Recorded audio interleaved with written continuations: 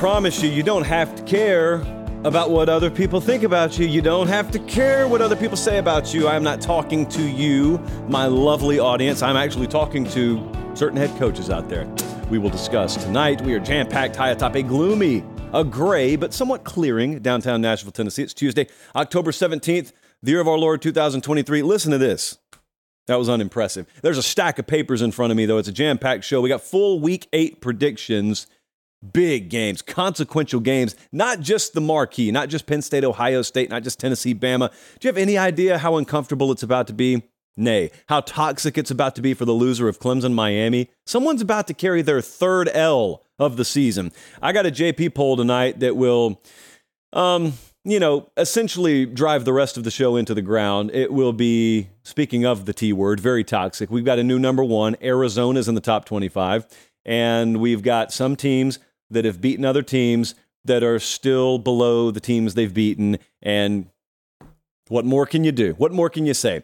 I got to say some things about Dabo Swinney tonight. I got to say some things about Shane Beamer tonight. I've got added best bets tonight, and we are all going to get it in a reasonable amount of time. They're watching us in Tallahassee, Florida, Seaside, California, Abilene, Texas, Canton, Ohio. Are they watching us in Manhattan? Are they watching us in NYC? Don't know, but we will be there tomorrow morning. I'm doing Inside College Football tomorrow night. Don't worry, because we will be back here in Nashville in time for the Thursday show. But if you are so inclined, CBS Sports Network tomorrow night, if you're catching that Sam Houston State FIU game, which if you're following the Ramen Noodle Express, you should be, I'm told I'll be on the desk at halftime. Some halftime breakdown there. I'll try to maintain professionalism there. So at Late Kick Josh, if you want some behind-the-scenes coverage on Instagram. I have no more time to waste. Not that that was wasted time, but man, we got so many paper poppers tonight. Let's dive in. I think the game of the week, the game we're going to be at, Penn State at Ohio State, Saturday, high noon, big noon kickoff there on Fox. Once upon a Saturday tour, in the Horseshoe, we are making our long-anticipated return. Last time we were up there, it was the Michigan game. It did not go well for the home team. Let's see if it turns out any different. What if I told you this is a playoff game? What if I told you, not necessarily losers' hopes and dreams are dashed, but they take a huge blow here? Because the more it's setting up, the more it looks like it's going to be really tough for the Big Ten East to get two teams in the playoff. Some of us predicted that would happen in the preseason. Now it's looking a little tougher than it did at the outset. So I don't even want to walk you down the whole tiebreaker doomsday scenario. There is a scenario where Penn State, Michigan, and Ohio State all beat each other round robin style. They're all 11-1. I had producer Jesse walk me through the tiebreaker today. He got down to bullet points 5 or 6, and at that point I was already in my bottle of Tylenol, and I said, "Stop. We'll just cross that bridge when we get to it." I had someone tell me earlier today, as they knew I was going to break this game down. Both head coaches are pretty much sitting in the same boat. Both head coaches have about the same thing to prove. You're crazy, I told him. And if anyone thinks that, you may not be a crazy person, but that is a crazy thought. Ryan Day is 35-0 in Big Ten games not facing Michigan. James Franklin's 4-14 versus Ohio State and Michigan. These are not the same coaching profiles. Now, I got immense respect for both guys, but make no mistake about it, there's a ton of pressure in all of these games. There's a lot more to prove on the side of James Franklin, I think, even than there is of Ryan Day. Now, you could come back at me and say, well, James Franklin has built his program up from scratch, whereas Ryan Day inherited what he's got in many cases from Urban Meyer. Okay, got no problem with that. I'm just saying, we've seen coaches inherit programs before, and then they went downhill because they weren't the real deal. Ryan Day is the real deal, 35-0 in games not featuring Michigan. And they're not interested in hearing that stat up there because they say, you can't be discounting Michigan. That's the game we care about the most in the country every year. So ironically, as we look at these defenses and we look at these ground games, ironically, I think this game's about passing the football. I think it's about throwing the football through the air. Penn State's offense is 80th in pass yards per game. Not the end-all, be-all metric. Some of you don't care at all about yards per game. I kind of don't. I was just using that as an example to show you they haven't thrown the ball all over the yard. They're 129th in explosive play rate this year. The follow-up, you don't need to yell at me from Harrisburg. I know what you're saying. The follow-up is, well, we haven't had to. And that's true. Here's what I'm asking you. If you're saying that to me right now, if you're saying, well, we, Penn State, have not had to throw the ball, My follow-up is, are you suggesting you do possess that ability? Are you suggesting you've done the whole spring game approach of, well, let's just keep the offense vanilla? If you are, we'll find out Saturday, won't we? Because if you're holding anything back, certainly this is where you debut it, right? And I think to some small degree, there may be some of that, but by and large, that's just not how they win football games. And it's served them well so far. Can you run the ball to win on Ohio State? You know, there's some people, me kind of included, that feel like maybe there's a different gear to the Penn State ground game we haven't seen yet. Can you run it to win? Not just get in the red zone, not just get in plus territory. Can you run it to win here? Ohio State's ground game, and this kind of bleeds back into why I think throwing the football is the key here. Ohio State's ground game is not going to magically find itself against Penn State. They've been decent this year, and that's about it. They have not been dominant running the ball. They're 94th in rush yards per game. There are injury concerns here, 3.7 yards per carry right now against Power 5 competition. That's not good enough to take over a game on the ground, and I don't think necessarily we're all of a sudden going to see it show up and see them figure things out Saturday. Against Notre Dame and Maryland and Purdue, though, a little ray of sunshine here. For Penn State, maybe. Ohio State did give up 176, 106, and 123. Some of those games were already out of hand, and so you make of that what you will. I got several just thoughts here. Sometimes I'll do 2 or 3 keys. This game's so big. I had like 19 thoughts on this, and I tried to condense it as much as I could, but I am telling you, I think it's about throwing the football to win this game. No one's going to do it to the tune of 375 yards and 4 touchdowns, mind you, but explosive plays or conversely, scrambling out of that pocket and just throw into a tight end 7.5 yards down the field to move the sticks and set yourself up for a fresh set of downs. Those sorts of things are going to matter a lot here. The pressure profiles in this game favor Penn State. What I mean by that is the ability you have shown to get after the quarterback so far this year, the ability or inability your offensive line has shown to protect the quarterback. Both of those profiles favor Penn State. Here's where, you see my hand shaking a little bit? Here's where I'm a little bit hesitant. I believe in all that. I believe it's true. Penn State's been absolutely that team. Ohio State has been questionable at times. In fact, the offensive line has been very questionable. But here's what I wonder. On the other side of that, I remember this game last year. I remember who took it over. It wasn't an offensive player. It was JTT. And he took it over in a big way, and Ohio State ends up winning a game that it looks like they're done for in. Penn State had all the momentum. It feels good. And one defensive player for Ohio State takes the game over. Okay, so this is a classic case, maybe, of what has been so far this year, which is what we have on paper right now. This is what has been. Is that what will be Saturday? Or could you see them look at Olu Fashanu at left tackle and say, well, we're not going after him, but Penn State on the right side of their offensive line looks a little more susceptible. Let's put Tuimoloau over there and let's just see what happens. And maybe he breaks a game open. Maybe he ends up with a scoop and score. Maybe he forces a couple of turnovers. And so it doesn't matter. My point is, it doesn't matter what your pressure profiles have said. If you just have a matchup that favors you, you got a matchup that favors you. And that's the kind of player that can wreck a game. Is he giving you the consistent bookend to bookend performance this year you hoped for? Maybe, maybe not, but he can take over a game like this.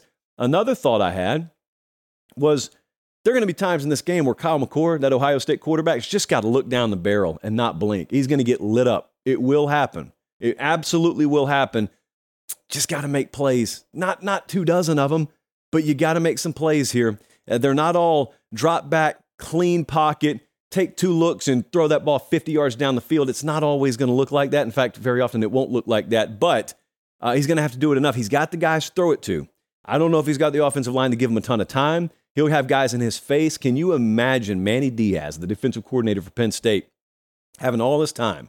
They had a bye week, then they had UMass last week, and so they've been dialing things up for Ohio State for the better part of half a month now.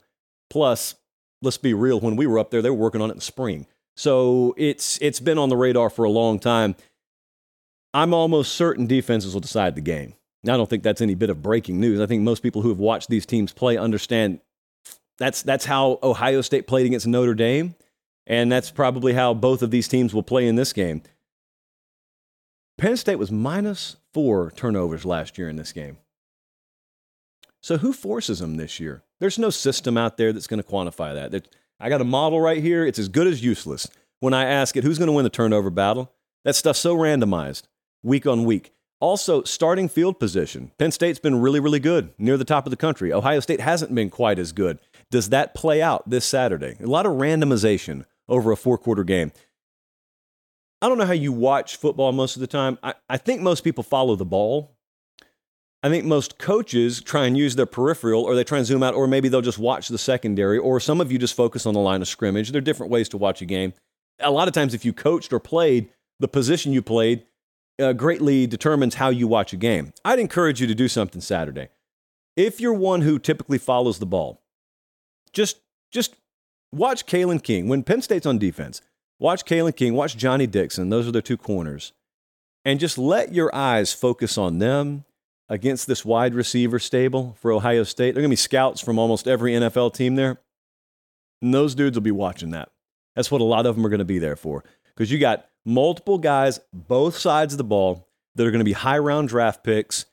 And they're not rookies. These are not true freshmen. We're not talking about 3 or 4 years down the line. They are very, very well developed. And it will be worth the price of admission, which I'm told is very, very high. But worth the price of admission, or worth your time if you're at home to watch that. This is Drew Aller's third road start. Heard Ryan Day earlier today imploring the fans there in the Horseshoe to make it a hostile environment. Hey, I was in Seattle last week, so that's a hostile environment. This time last year, I was in Neyland Stadium watching Tennessee take down Bama. That was a hostile environment. There's no reason why the Buckeyes should not have that kind of edge at home against Penn State, because I guarantee you Penn State gave the home team that edge last year. It's just Ohio State's defense overcame it. What if Penn State's offense does have another gear? Just a random thought here. What if there is a different gear? What if all of a sudden the numbers on this sheet of paper in front of me, they've reached by the end of 3 quarters? You know, Penn State, I saw our buddies, college football nerds, they made an interesting point, and they were talking about yards per play. A lot of the critical metrics you look at to determine how good an offense is, Penn State is not through the roof in those metrics, and they're still beating teams handedly.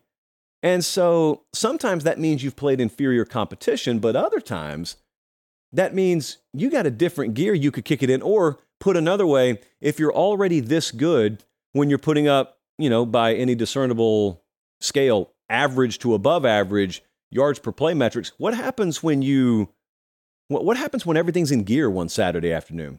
You pull away and you blow someone out. You do what on the scoreboard Mario and Oregon did to Ohio State a couple of years ago when they came in there. That's that game. No one talks about that anymore, but that was like a jaw-dropping result where a road team out of nowhere comes in as an underdog and wins going away and ran the ball to do it in the process. So it's not my prediction. I'm just saying if that is there with Penn State, we'll know Saturday because this is the game it'll show up in. Also, Marvin Harrison's size, I think, would greatly concern me. It concerned me last year. He went for 10 and 185 against Penn State. That against those corners, like if we're talking about maybe a specific matchup advantage, Marvin Harrison's got about, 4 or 5 inches on the corner that he'll probably match up against with Penn State. Now, sometimes that matters. Sometimes it doesn't. You get down into the red zone. You get those 50-50 balls. You get, back shoulder stuff. A lot of times that's where that comes into play a lot more than your typical slant route over the middle. I think, obviously, Ohio State and Penn State both aware of that.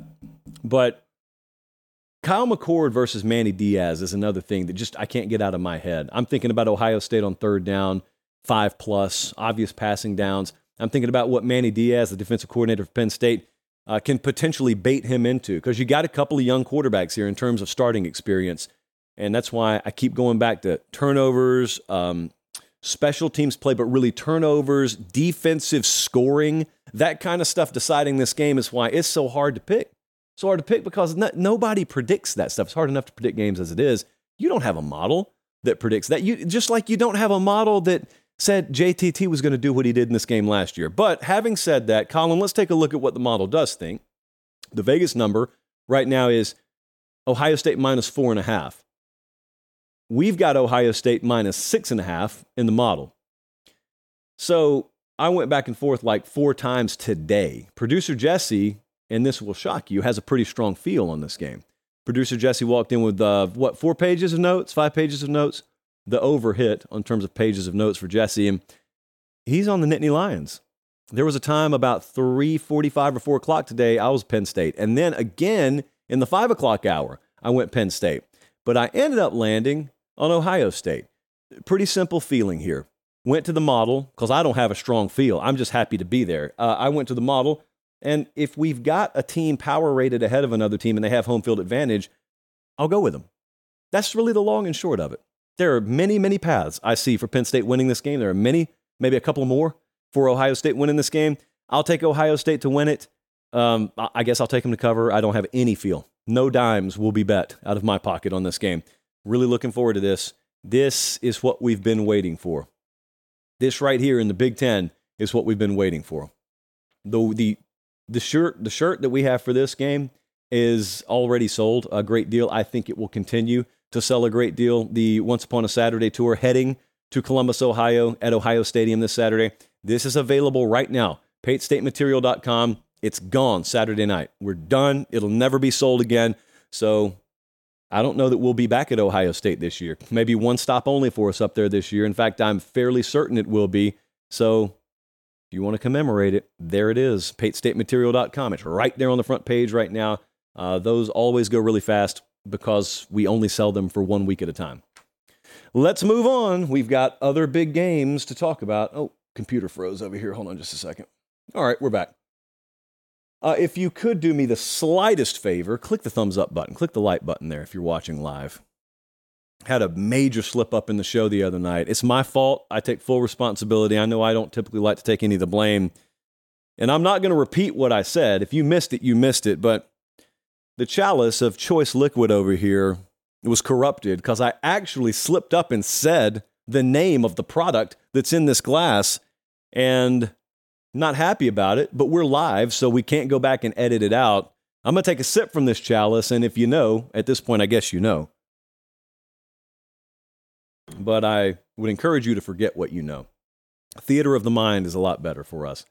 Tennessee at Alabama, Saturday, 3:30 Eastern, CBS Game of the Week, third Saturday in October. You remember this time last year when I was trying to teach the younger children amongst us what the third Saturday in October once meant, and we had varying degrees of buy-in on that. Some people just said, "Nah, Tennessee will suck forever." I don't believe it. Well, then we went over to Knoxville, and Director Colin was there. I was there. About 70-some-odd thousand people ended up being right around us on the field. And before the sun came up, I had participated in taking one of the goalposts out and tossing it into the river. And whomst amongst us thought that I would ever be a part of that? Look at the goalpost just sinking down into a sea of orange. All that's missing is the Titanic music, and we couldn't get in touch with Celine Dion in time today for licensing. But man, you tell me you're going to see this on Sunday. You tell me you're going to see some random dude smoking a cigar surfing a goalpost out of a tunnel in Neyland Stadium. My guess is no, you won't find that on Sunday, but we sure did last year.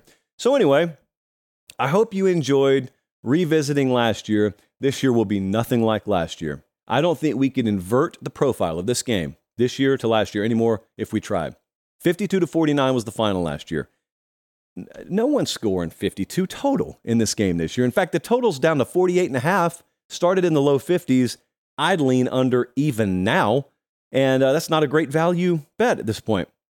Bama, I just don't think will do much in the run game here. Why would I expect that? It's kind of the same thing I said about Ohio State. They're not going to find their legs against Penn State. Well, why should I think Alabama's all of a sudden going to figure out how to run the ball more explosively against Tennessee? Tennessee's got a really good defensive front, so they kind of are what they are there. Alabama, Kubelik put it very well the other day.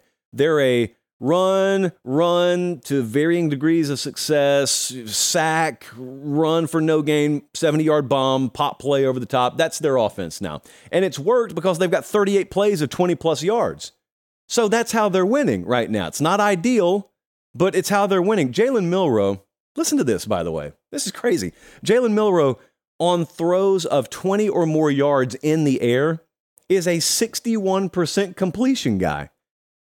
737 yards, 9 touchdowns, and no interceptions. All 4 of his picks have come on balls that go less than 20 yards in the air. I'm not talking about yards after catch now. I'm talking about throwing the football physically 20 yards or more in the air. He's perfect.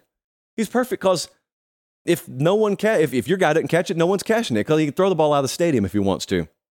I have real concerns, and this is going to shock you. I have real concerns about Alabama's offensive line. Gasp. They're 130th in sacks allowed. We could do this show 20 more years. And my feel on Alabama's offensive line this year will go down as one of the most regrettable feels that I've had on any position unit. It is what it is. It is what it is. I'm not going to go as far as to take the blame for it. I'm just going to say I got bad intel. So in this case, either a coach, a kid, or an official screws it up. Sounds like a coach screwed it up here. Not my fault. Anyway, in this game, Tennessee's defensive front's been nasty, and it travels. I have no doubt it will travel. They are 4th in sacks per game. They got 2 dudes. I mean, Pierce and Barron are both top 20 individually in the country in sacks. So Jalen Milroe is going to get hit. Jalen Milroe is probably going to get sacked. Now, that's happened a lot this year, and they figured out how to win games in spite of it. It's just, can you imagine a lifelong Alabama fan sitting at home in his or her recliner on a Saturday afternoon, and they know the Alabama way. They know protecting the quarterback, they know running the football, and they know slowly just bleeding your opponent to death. And this is what they're watching. Penalties all over the place, sacks, constantly behind the chains, can't run the ball to save your life. Had 23 total yards against A&M. Still won the game, though. Finding ways to win the game. I'm very interested on the other side to see Tennessee's ground game here, because I was ultra impressed last week when they ran it like they did against Texas A&M. Texas A&M, like I just said, held Bama to 23 on the ground. Tennessee had over 200 and 230, I think it was. Very impressive. And they have to do it. They can't throw the football either. Tennessee can't throw the football with any consistency. In case you haven't seen Tennessee this year, I regret to inform you, it's not your Meemaws Tennessee. They actually play defense this year. They cannot throw the football, in some cases, to save their life. And yet, because they can run the ball and play defense, they've been winning games too. They had 232. That was the number on the ground versus A&M. Last year, I was at this game. Neyland Stadium was about as incredible as any environment we've ever been in. Bryant-Denny Stadium going to feel like that Saturday? I've been at this game a number of times at these venues. Those folks get up for this game. You guys saw what a hostile road environment did to your team last year. Try and do it to them this year. What a novel concept that would be. Let's take a look at what the model thinks. Let's take a look at what Vegas thinks. The number in the desert as of 7:22 p.m. on Tuesday night is Alabama minus 8.5. We agree completely. The Pate State model has Bama minus 8. I think points are going to be at a premium in this game. So I am not laying over a touchdown.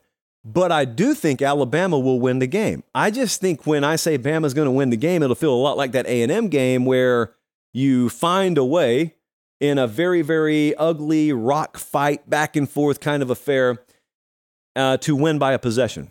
And so I think Alabama will win. If I had to bet the game on the spread, I would take Tennessee. I am not doing that thing that I just said. I'm not betting on this game. And so, yeah, I guess survive and advance is the name of the game here. If Tennessee wins this thing now, if I'm wrong and Tennessee wins it, take a look at their schedule. They'd go to Kentucky next week, and then they got at Kentucky and at Missouri as their next 2 conference games, and then they'd get Georgia in there. Whomst knows? Whomst knows? We'll find out a lot this Saturday. I have in my hand some really good news for you guys. You know, I just noticed, Colin, keep this shot for a second, 2 bits of good news. The first bit of good news is, although we're not going to break the game down tonight for what are probably obvious reasons, it is Iowa-Minnesota week. It's Floyd of Rosedale week. It's a really, really important week. Dare I say a holiday week on this show, because that right there is the greatest trophy in sports, not just college football. Stanley Cup takes a backseat to Floyd of Rosedale. The Lombardi Trophy, all due respect, takes a backseat to Floyd of Rosedale. Whatever that thing is we have in lieu of the crystal football now, takes a backseat to Floyd of Rosedale. We salute Floyd. But the other bit of good news is I got a $10,000 Academy gift card for you. I got tickets to the SEC championship game for you. So listen to me very closely. It's so official, I have it written on a piece of paper. There's a paper pop for you. This is going to sound kind of corporate, but it's because it's prepared for me. Enter for your chance to win a $10,000, there are 5 zeros on this, $10,000 Academy gift card plus SEC championship game tickets. All you got to do is sign into the Academy app. Academy Sports and Outdoors app. Look for it. Download it for free. Sign in for free. This thing runs from October 8th through November 18th. You got plenty of time. I've always wanted to say the next sentence. No purchase necessary.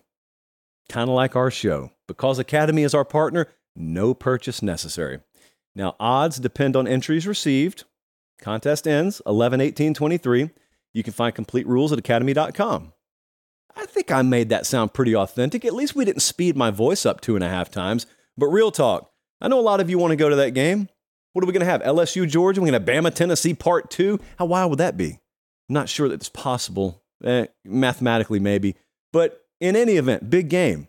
Why don't you enter for a chance to go and get a $10,000 Academy gift card? You know how much Big League Chew $10,000 buys?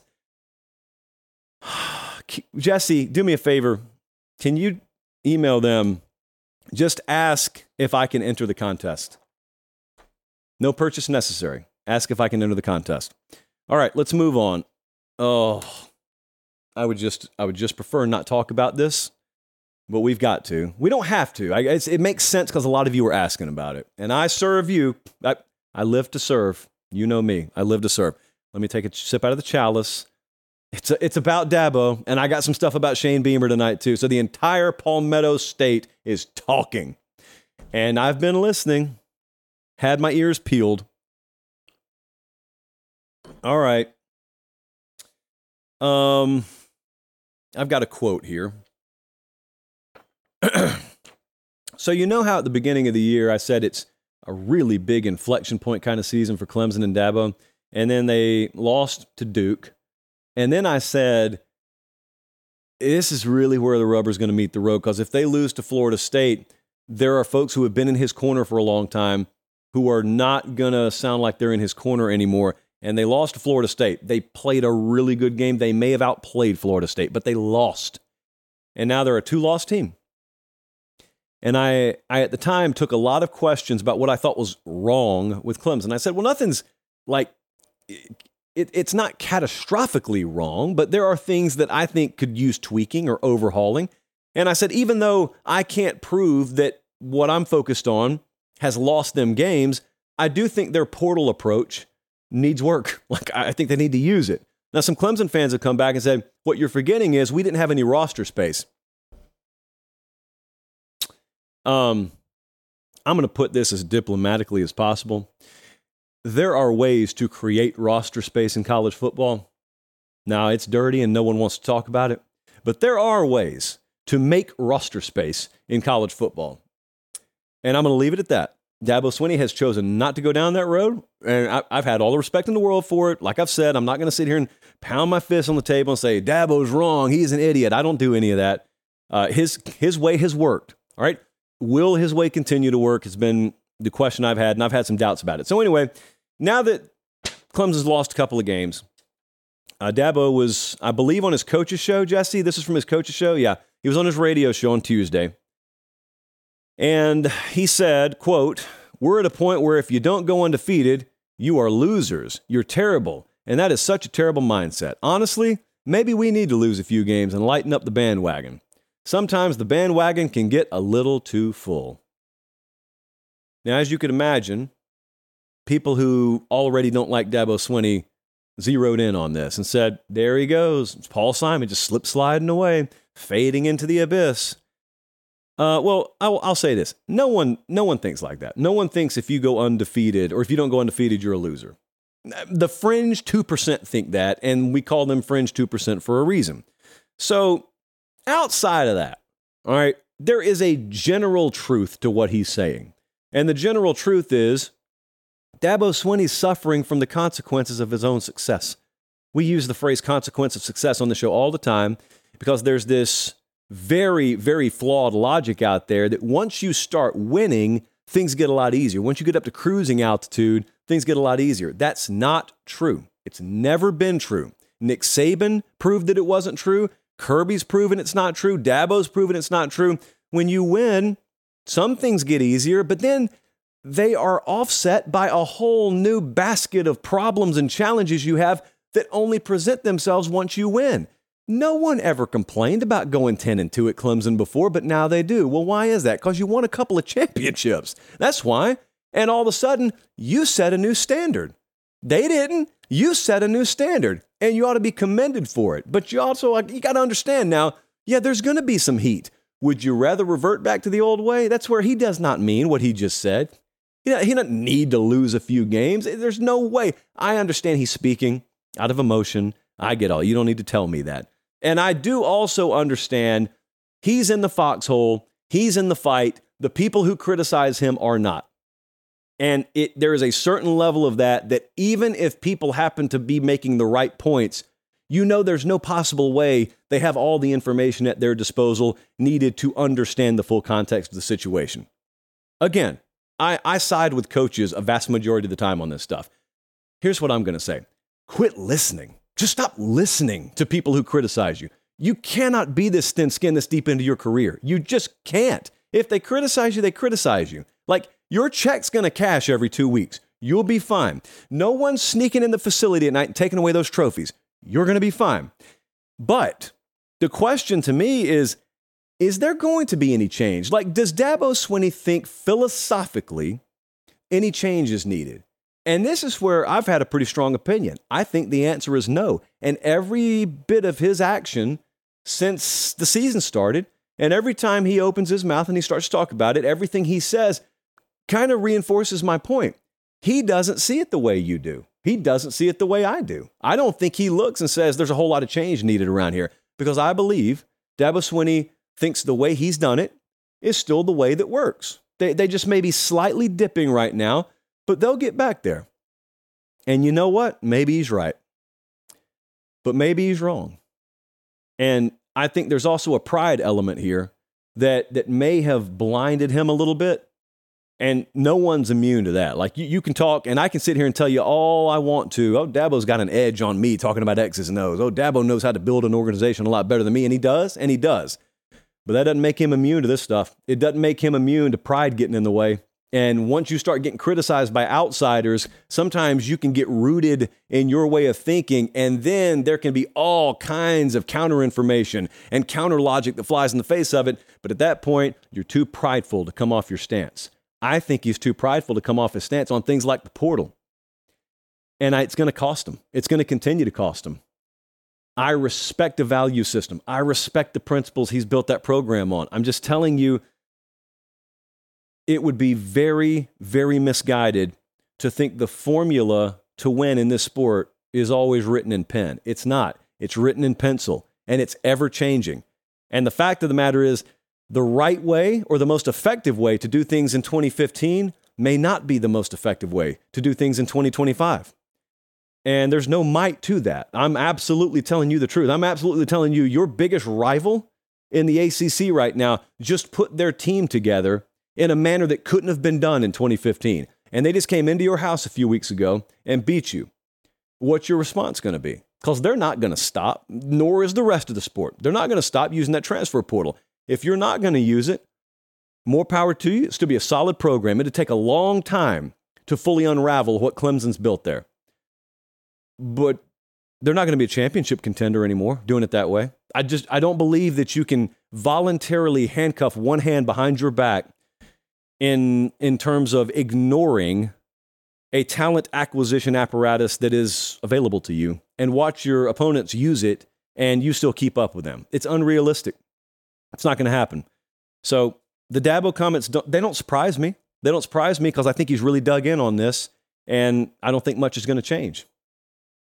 That's where we are. I did want to hit on this. We're going to get back to game predictions in a second. The Brock Bowers stuff, a lot of you asked me about this, and so I'll talk to you about it for just a second. So if you missed it, Colin, here's your endpoint, a better endpoint for you. If you missed it, Brock Bowers is going to be out for a while for Georgia, having the tightrope surgery on the ankle, and we don't know when he's going to be back. Maybe towards the end of the regular season, maybe not at all in the regular season. I would bet against the regular season personally. There are some folks out there who don't think he'll play college football again. So anyway, it's going to be very, very iffy if they get him back. Well, the question is, what's Georgia going to look like without him? They would have lost the Auburn game without him. I'll tell you that. That doesn't tell me anything moving forward, but they got Florida coming up in 2 weeks. And they've still got to play. Who they still got to play, Colin? I know they got Georgia Tech at the end of the year. They still got to play at Tennessee later. They got Ole Miss coming to town. They got Missouri. I'm telling you, they got 4 teams right now that are top 25 caliber teams lined up in a row. I think Florida, at this point, is a top 25 caliber team. And you lost your best football player. You may have lost the country's best football player. So it's a very young team. They've been beat up all year. They just hadn't lost the star power, the likes of Brock Bowers. Boy, Carson Beck's about to have to shine. That defense is about to have to shine. It's a very imperfect team, but imperfection at Georgia is kind of a first world problem because it's still a really good team. They're going to have to play complementary. There is not a superstar that you can look at to just take things over here. They are loaded in their tight end room. Raw talent in their tight end room is not a problem. The complete package that Brock Bowers gives you, you do not have with Oscar Delp. You don't have that with Lawson Lucky. And those two, even Lucky, even the freshman, would start at 95% of programs in college football right now. They're that good. But I think anyone who has watched Brock Bowers understands you don't have another one of those in the tight end room. I said the same thing after the Auburn game, I'll say again. You got to look around that receivers room, and you got to get someone to step up, man. Like, I'm watching Bowers have to take over that Auburn game because no one else does.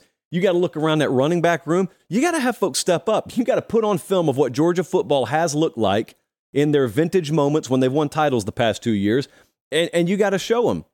Dudes like this, we still got the talent here. You just got to step up and play like that. That offensive line, you're trying to get Amarius Mims back right now. Maybe you get him back for the Florida game. Look, I know that from a fan's perspective, whether you're a Georgia fan or not, it just sucks because you hate to see the best players go down. You hate to see any player go down. But you hate to see the best players go down because you're always left wondering in your mind what would have happened if. Georgia fans hate to hear Bama fans say, what would have happened if Jamison Williams was healthy for the national title game in 2021? It's a valid thought. It's irrelevant because injuries are a part of the game. But that's my whole point. I would rather there not be major injuries and we just see the games play out perfectly clean. Everyone's healthy. I also believe in unicorns. And so 2 weeks, less than 2 weeks now, Jacksonville, Florida. You got Florida versus Georgia. And then they got 2 or 3 more opponents. Ole Miss, Missouri, Tennessee. They got 2 or 3 more. They can lose every one of those games. Every one of those games is losable. Make no mistake about it. They'll be favored in every one of them. But there is no one in that 4-game stretch that's not capable of biting Georgia, because if the Auburn Tigers take them to the wire, I can promise you on their best days, those teams can take them to the wire, especially if Georgia is B- or less on that particular Saturday. And then the question, and I don't know the answer to it, is will you get him back? Now, that's an elite, phenomenal athlete. They heal differently. They've got different equipment at Georgia. Without sharing state secrets, because I am from that state, I was up there last year. I've toured Georgia's medical facility. I've seen what they have in there. And I'm not saying that they're 2 or 3 steps ahead of NASA. I do think they're at least 1 step ahead of NASA. Some stuff, the likes of which you wouldn't believe. Unbelievable. I wanted to play around with it, but for some reason, there was not time for that on my tour that day. Texas is pretty out of this world, too. Fascinating stuff. You got 7 or 8 syllable words for what those machines are called. Brock Bowers, I'm going to have to utilize every bit of it. All right, let's get back to predicting games. There's a game in front of me right now, and this one has major consequence. Look at the page. It's just dripping off the page. Clemson at Miami, Saturday, 8 o'clock. This thing's on ACC Network, and the reason is because there are 4 combined losses here. And I have it on good authority.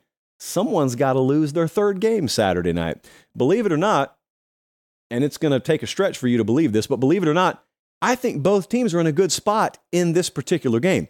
Clemson's in a good spot because they've done nothing but win since the Florida State game, and they're off a bye. Dabo said they're as healthy as he thinks they've been all year. So there's that. Miami is what we would call double do up. In other words, we don't believe that you just keep having turnover misfortune forever. Eventually, there comes a game where you get it right, or maybe you're even, imagine this, +1 or +2 in turnovers, and your outcome radically shifts based on that. Well, the logic for a long time that's been pretty sound is the more bad turnover games you stack on top of each other, percentage-wise, the more likely you are to springboard into a good one eventually. And we're going to say eventually is this week. So I think wounded animal mode, to say the least, is what you find Miami in right now. But now comes the very, very unfortunate task I have of informing you that Miami has not won an ACC home game under Mario Cristobal. Paper pop stat number 1. Paper pop stat number 2. Miami's last home win against Clemson was 1956. That was the year Morocco gained independence.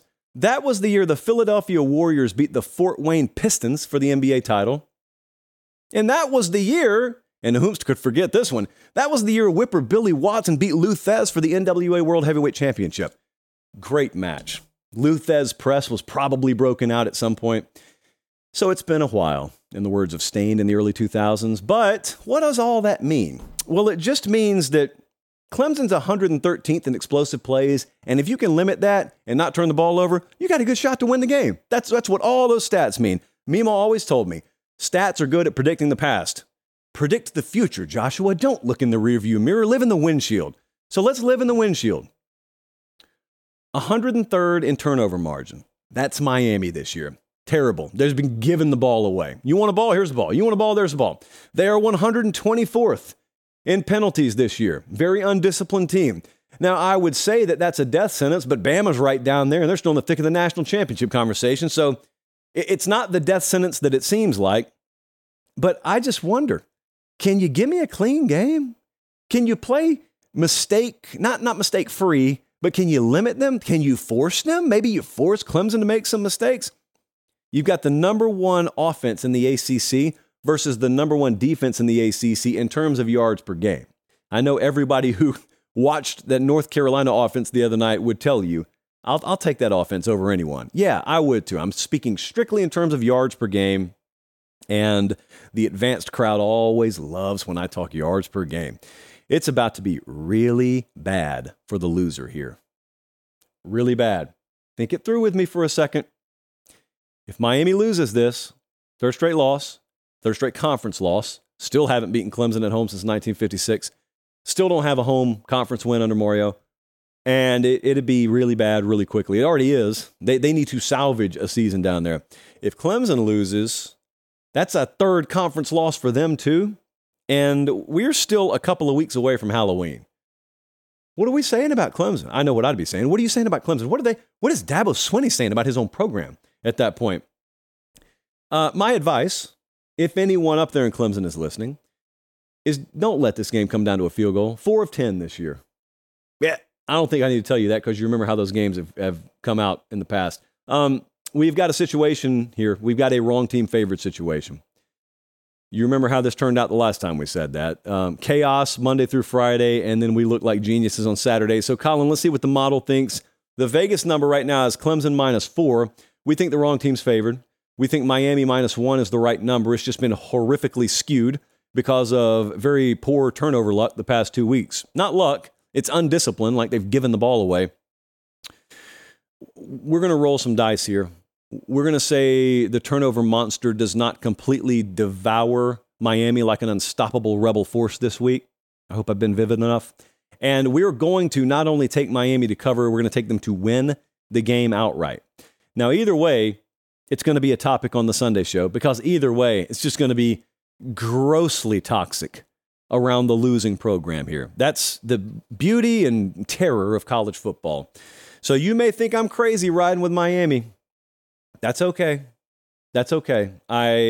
What I don't want to do is be on them 1 week, got the bad turnover luck, so then I'm off of them the next week, and then the turnover thing flips, and then they win, and all of a sudden you're like, why can't I get a read on Miami? I think I know the quality of team they have. They have to play that quality of game. That's what I'm saying. Let's take a brief detour again from talking about, real football games to talk about another coach with the antenna just a little bit too high, with the volume turned up just a little bit too much. We have time for a sip, Jesse? Yeah, we got time for a sip. Why do I have to do this? I should not have. This should not fall on me, but it does. Harley hit me up and said, why haven't you talked about Shane Beamer whining so much after losing to Tennessee, and now he's laughing about breaking his foot? Both of these things happen. I regret to inform you. There was a tinge of whininess from Shane after losing the Tennessee game. Now, he has since addressed that, so I'm not talking about anything he hasn't talked about. And yes, he did confirm today that he kicked something he shouldn't have, in his words, and broke his foot, but you don't need to take my word for it. I have had Director Colin cleverly splice these two things together. First, the whining, then the admission of the foot breakage. Roll it, Colin. I saw the main problem, David. We call pressures and we don't run them. We play man coverage and didn't do a great job of keeping leverage. I mean, just in the first half alone, we ran a pressure where the corner came and for some reason he stopped, and we gave up an explosive pass because we didn't continue to run the pressure. After the game, I broke my foot on Saturday, so I'd rather just get it out there and say it and not have y'all speculating. And then after the game on Saturday in Missouri, you ask. I called Coach Tanner, told him, make sure he was okay with it, and he died laughing when I told him. So obviously there's not a lot of empathy from him. It was after the game, and certainly that was a gut-wrenching emotional loss, and I was frustrated and kicked something that I shouldn't have kicked, and thought I was okay, but adrenaline of the game wore off, and before anybody starts the narrative like the head football coach is frustrated and lost his poise and all that. No, I care. And I care about these kids. And I was really upset on Saturday night because I didn't do enough to help them get over the hump and win the football game. So don't think I have to have surgery, but there is a broken bone in my foot. It hurts like you know what, but, you know, I've got to show toughness and fight through it. Yeah, the talk is he seems a little bit too chipper for a guy who just lost a football game. Our coach seems like a clown right now. This is what I have been inundated with in the inbox. Truthfully, I wasn't going to address this tonight, but Harley was not the only one who asked about this. So here's what the Les Miles era taught me. And Meemaw had already taught me this. The Les Miles era reinforced that if you got unique personality traits, the same personality traits that get you praised when you win get you roasted when you lose. So nothing changes about your personality. It's just your idiosyncrasies either get you propped up or get you beat down. It's all dictated on outcome on the field. It's never been about anything other than that. You can be the greatest guy in the world. If you lose, they're canning you. You can be a complete jerk. If you win, they're building statues of you. So your personality really doesn't matter. Here's what does matter. I don't care. Why haven't I commented? Because I don't care. I don't care if he whines in post-game press conferences. I know what it's born out of. He's very passionate about his program. The difference in the way, in an ideal world, that I would have Shane Beamer run his program versus the way he does is I just think he cares what people say about him too much. And I know folks like that. I am very blessed to not think that way. I don't care. I have fun with it. But otherwise, I don't care about it. Make what other people think about you none of your business. It is golden advice I got a long time ago. Fortunately, I've applied it. I don't care. Say whatever you want to say. Leave Jesse and Colin out of it. You can trash Bradley, but say whatever you want to say about me. That's how I wish Shane Beamer would go about it. It's very obvious he hears a lot of stuff that's said about him. And I know it gets under your skin. Same thing I said about Dabo. Some of the fools talking trash about you could not talk themselves intellectually out of a wet paper bag when it comes to football. You'd run circles around them. You know it. They don't know it because they're idiots. But in some cases, maybe there's accurate criticism they're levying against you, whether it's right or wrong. If you care that much what fans think, you will end up sitting with them. It is an age-old adage for a reason. It's true. You got to tune it out. You just got to tune it out. Now, as for the broken foot, prayers up. I don't necessarily know what to say about this. He did seem a little happy about it. There was a little smile on the face. I don't know. I know what a lot of you think about it because I'm looking at my phone. Even as I'm doing this, I'm looking at my phone, and I got a head coach texting me about this right now. I am not sharing the identity, nor am I sharing the body of the text, but it was not exactly pro Gamecock. Let me just put it that way. And it wasn't Dabo. They are way better to me than they were before he got there. That's what I care about. This year's not going to be good in the record column, and the win-loss column is not going to be good. Progress isn't always linear. So he said that the other day. We're way better than we were before I got here. I'm paraphrasing. He said a version of that. I think he's right. That's what I care about. Don't care about what he sounds like post-game. I would prefer he not break his foot. But even having said that, guys have coached under more stringent physical ailments before. Hugh Freeze once coached from a hospital bed up in the press box. Thumbs up to go for it, thumbs down not to go for it. Shane Beamer, I don't know if he's using the handicap parking up there, but I guarantee you he'll still be on the sidelines on Saturday. So speedy recovery, but all seriousness, they're okay. They're not going to have a good record this year. Like I said, the dips, like the ebbs and flows in football are eternal. Every program has them. It's just that when you're at a top 5 program, when you really get the engine revved, there's a pretty high floor. Like you can be so insanely talented. Kirby's got Georgia right now at a place where even in their down year, it would be 9-3. That is not South Carolina right now. So if they have a down year, which they're having, they could miss a bowl game. It doesn't mean it's the end of the world. It does if you do it 3 years in a row, but I don't think that's the case there. I also think press conferences aren't football. Yet we spend a vast majority of our time talking about what coaches say. This is why, at its core, I don't get jacked up about SEC Media Days. I have never done a biggest winners and losers of Media Days segment.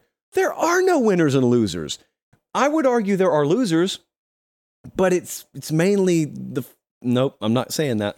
Because some of those folks are my friends, and I'm not going to say that. But by and large, I don't care what's said at press conferences. I don't. Maybe it's a fatal flaw of mine, but I really don't. They're watching us in Murfreesboro, Tennessee. Yankton, South Dakota is tuned in. Good people in Yankton. They're watching us in Seattle, Washington. There's a city in Japan I won't even try to pronounce, but they're watching us there as well. We got a big game out west. I've also got the JP poll coming up momentarily and best bets. We got a big game in the Coliseum Saturday. Utah at USC. This is an 8 o'clock Eastern time kick on Fox. Total desperation spot for USC. Total desperation. Now, on one hand, got two hands here. On one hand, they're still undefeated in conference play. On the other hand, they have several tough conference games coming up, and they just got housed by Notre Dame. So you would think this is a bounce-back spot. History would indicate that. -5 turnovers last week. They had another 2 turnovers on downs. They're back home in wounded animal mode. You know how much we love that spot. It's a revenge moment because they lost to Utah in the Pac-12 championship game last year. We'll know early what kind of game this is going to be. We'll know early because the first quarter is all important in this game. USC can play catch-up. I don't know that Utah can. And so if USC jumps out to an early lead like they did in the Pac-12 title game, but Caleb Williams stays healthy, I don't think Utah's coming back. They don't have Cam Rising. I know because he's in this other room right now. It is producer Jesse. They're one and the same. And producer Jesse does not look like he's ready to start for Utah Saturday. So if you get out to an early lead, I think USC is going to have a good night. And it's not the end of the world if they don't get out to an early lead, but the problem is USC's 88th in run defense. If they don't start scoring early and force Utah to throw the ball to stay in the game, all of a sudden you look down and you say, what is that I feel on my ankles? What is that on my shins? What is that on my knees? It's quicksand, and you've stepped into it again against Utah. So don't let it happen to yourself. Don't let yourself do that.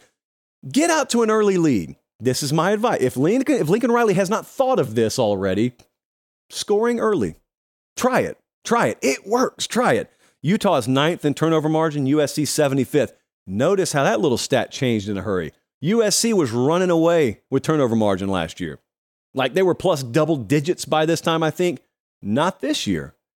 And as I said in the preseason, this team could stay the exact same. If you just flip turnover margin, everything changes. It could be the difference in 3 or 4 games. Well, you see what it looks like. All of a sudden, you're -5 in turnovers against Notre Dame. Notre Dame doesn't even have to have 300 yards offense against you to hang nearly half 100. I believe Caleb Williams will bounce back in this game. I truly believe that, but I also believe it takes more than Caleb Williams. USC's offensive line has been bad. They have gotten him assaulted. They have given up 10 sacks the last 2 games. Utah is top 10 in sacks this year. They cannot all just rely on Caleb Williams. It can't be like Bama a couple of years ago. Remember when they had Bryce Young? And it seemed like that whole team just looked to Bryce Young to make a play. Feels like what USC does right now. Just look to Caleb Williams to bail me out. No, man, you got a scholarship to play at Southern Cal because you're pretty good too. Why don't you shoulder a little bit of the weight? I'm talking to the offensive line. Well, give him a couple of seconds. Just watch what happens. Run the ball, plus turnovers, plus defense. If you allow Utah to do that against you, quicksand. It's not going to be a pretty outcome for you. Utah needs to find big plays, though. They're 129th in explosive plays. USC is 125th in explosive plays allowed. So, if it's going to happen, maybe it happens here for Utah. Let's look at what the model thinks, Colin. USC's minus 6.5 on the Vegas board right now, and the model is dead on the money with Vegas. USC minus 6.5. I've got no confidence whatsoever here. I could see either style of game. I could literally see 38-17 USC, or I could see 21-20 Utah. Have no feel for the game. I am going to ride with USC to win. On principle, I'm going to take Utah to cover, just because if I'm that close in my mind, I expect a one-possession game. But really, there's so much variation in outcomes. If we played this 20 times, it would be stunning to see how wide the gap is in the most extreme score, one side versus the other side. I'm going to take USC. They have the third best odds to win the Pac-12 right now. Utah's got the fifth best odds. Let's just see what happens. Next up, it's that time. Put the women and children to bed. Got the new JP poll in my hand here. Immunity. JP poll time is once again upon us. Not a ranking system. I don't know why. I just shout into the wind and explain this, but I will once more. This is just favorability on a neutral field. Has nothing to do with the rankings. There's no merit involved here. It's just future facing. So we're not looking in the rearview mirror. We just care about what would happen moving forward. And power ratings are what they are. Let's take a look at 25 through 21. Guess who's back? Florida's back. The Florida Gators are rated again. Welcome back, guys. They've got Georgia next. The University of Arizona is number 24. I cannot believe I just said that sentence. The University of Arizona under Jed Fish is power rated in the JP poll. First time, I believe, ever. And no one thought this would happen this year. They've got Oregon State, UCLA, Colorado, Utah, and Arizona State left. Let's see what happens. Congrats already. I know the season's not over. They haven't accomplished anything. They have on this show. TCU, inexplicably, is still in the top 25. I don't know what the model sees. I have no idea. I would absolutely pick Duke over TCU today. So this is sort of a me versus the model thing. But I am not a tamperer. I am not going to tamper with this. TCU's at 23rd, Utah 22. Miami didn't really drop because your minus turnover performance is terrible, but it's not going to drop you a whole lot. The model thinks there's a lot of randomness in turnovers, which there are. We go top 20. Who's 20, Colin? Yeah, Ole Miss is 20. So Ole Miss, UCLA, USC are sort of in the same spots they were last week. USC didn't drop a whole lot because they were essentially -7 in turnovers, and we didn't think highly of USC to begin with. So where everyone else plummeted USC, we kind of already had them. So we feel pretty justified. Clemson's still 17. A&M, I know you're going to struggle with that. They're 16th, even though they have 3 losses. It is about what point spreads would be tomorrow. A&M's losses are to the number 6 team, number 14 team, and number 21 team. 2 of those have been by one possession. It's just, they're not a terrible team. And talent is baked into this. And an ultra-talented team that's had a couple of close losses to top 25 competitions is not going to plummet out of this thing. It's not the AP. This is not what this is. What else is notable there? Not really anything. Let's move on, Colin. Top 15, Oregon State unchanged. Tennessee pretty much the same as they were last week. Notre Dame as well. Now, the model is still really high on LSU. It's the reason I keep talking about LSU the way I do. The model keeps screaming, don't give up on them. Don't give up on them. Played probably their best game of the year against Auburn. They got Army this week, and then I think a bye, and then they play Alabama. Let's see what happens. North Carolina's 11. We already had North Carolina really high, so there was no reason to change them. They won big, but it was a lot of plus turnover, so model takes that into account. Top 10 time. I thought it was really interesting that Bill Connolly put his full numbers out this morning because it helped to reinforce something I've been saying. So people see us put FSU at number 10, and they think it's some anti-FSU bias sort of thing. Like, I don't care one way or the other. I would much prefer FSU to win because it's good for the show, if you want my honest thoughts. My whole point in pointing out Connolly's ratings this morning is he has them number 11. It's not just an outlier, rogue model opinion that FSU is not a top 5 team power rating wise. If I were an AP voter, I'd have them up there. I would absolutely rank FSU above Alabama. Power ratings wise, the model would favor Alabama if they played them tomorrow. That's all that's about. Penn State is 9. Oklahoma is at 8. Washington bumped up 1 point, but because of fluctuation around them, they stayed at number 7. Bama's at number 6. Not a lot changed 10 through 6 last week. Top 5. And let's once again address something. Oregon, I think, dropped a spot. So Oregon and Washington both increased their power rating. Oregon increased 1/4 point. Washington increased a full point. So both of them went up from last week. Oregon is still ahead of Washington. You know what I'm saying. You know what that means. Neutral field model would slightly lean Oregon tomorrow. Not by much. Like fractions, not by much. Texas is still ahead of Oklahoma. Let me go back to Connolly. Not that either of these is the end-all, be-all, but I mean, Bill Connolly's as respected as it gets in this profession at doing the whole math and numbers and power ratings thing. He's got Texas above Oklahoma. Doesn't mean you negate the result a couple of weeks ago, nor does it mean Texas will beat them if they play in the Big 12 championship game. It just means if they played the game today, Texas would be favored, and some people kind of gear their models towards that. So Michigan's number 1 is the big takeaway here. New number 1. It's the first time Michigan's been number 1. Not only that, there is a 1.5 point gap between Michigan and the field. And just out of curiosity, I went back to last year around this time, and I always love to look at the 10-point gap. So if I subtract 10 points off of the number 1 team, how far do I have to go down before I find a team they'd be favored by 10 points over? You got to go all the way down to number 14 right now. The 10-point gap gets us all the way from Michigan to Tennessee. Last year, it was like the top 6 teams, and that was it. So there was a very, very clear tier 1, and then there was a huge drop-off.